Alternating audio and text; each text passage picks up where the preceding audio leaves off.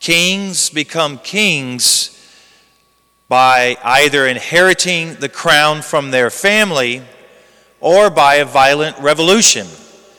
For example, the King of England inherits the crown from his family. Herod the Great, on the other hand, became king of the Jews by defeating the Parthians. The Roman Caesars were some of the greatest kings of the world. Just look at Julius Caesar, Augustus, and Tiberius. And they all derived their power by political games, war, and murder. Now, the United States, as you know, we don't have kings, right? We have presidents. But there are some presidents that have been so influential and so powerful.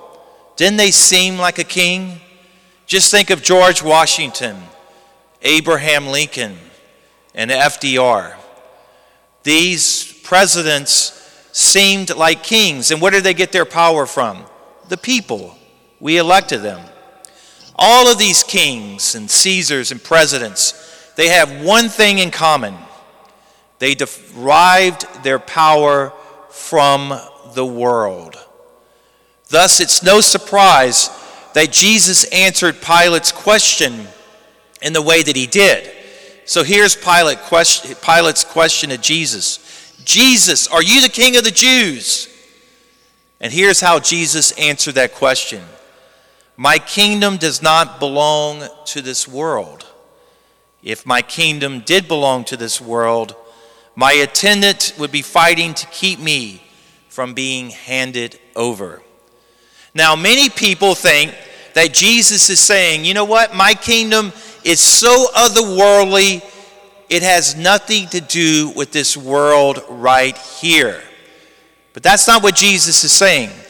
The Greek phrase, my kingdom does not belong to this world, means my kingdom is not from this world.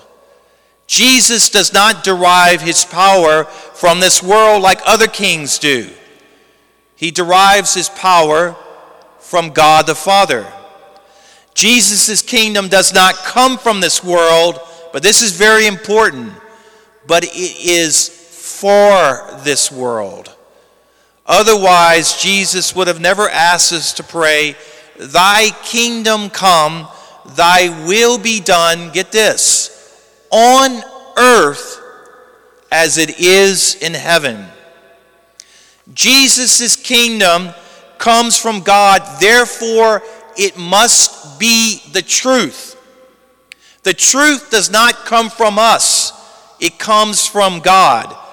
And that truth is meant to take up residence right here in this world. Kings that derive from their power from this world, you know how they define truth? According to their own terms. It's whatever keeps them in office. It's your truth versus my truth. Machiavelli. You ever read Machiavelli, the Prince?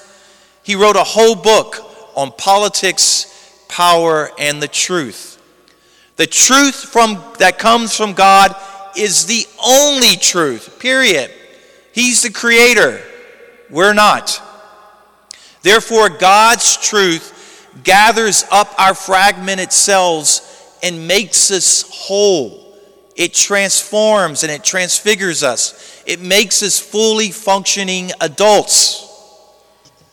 So let me ask you this. What king do you follow? Which one is the most important one in your life?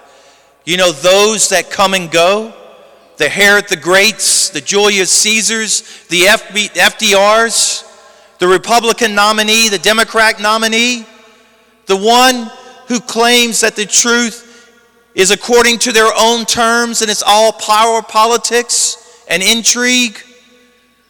Or do you follow the one who is king forever? Jesus Christ, the Alpha and the Omega, the one who was, the one who is, and the one who is to come, the Almighty, the only king that's going to last, the only one that can transform and transfigure us, the only one that's more powerful than death. So which king is it, everyone? Which one is more important to you?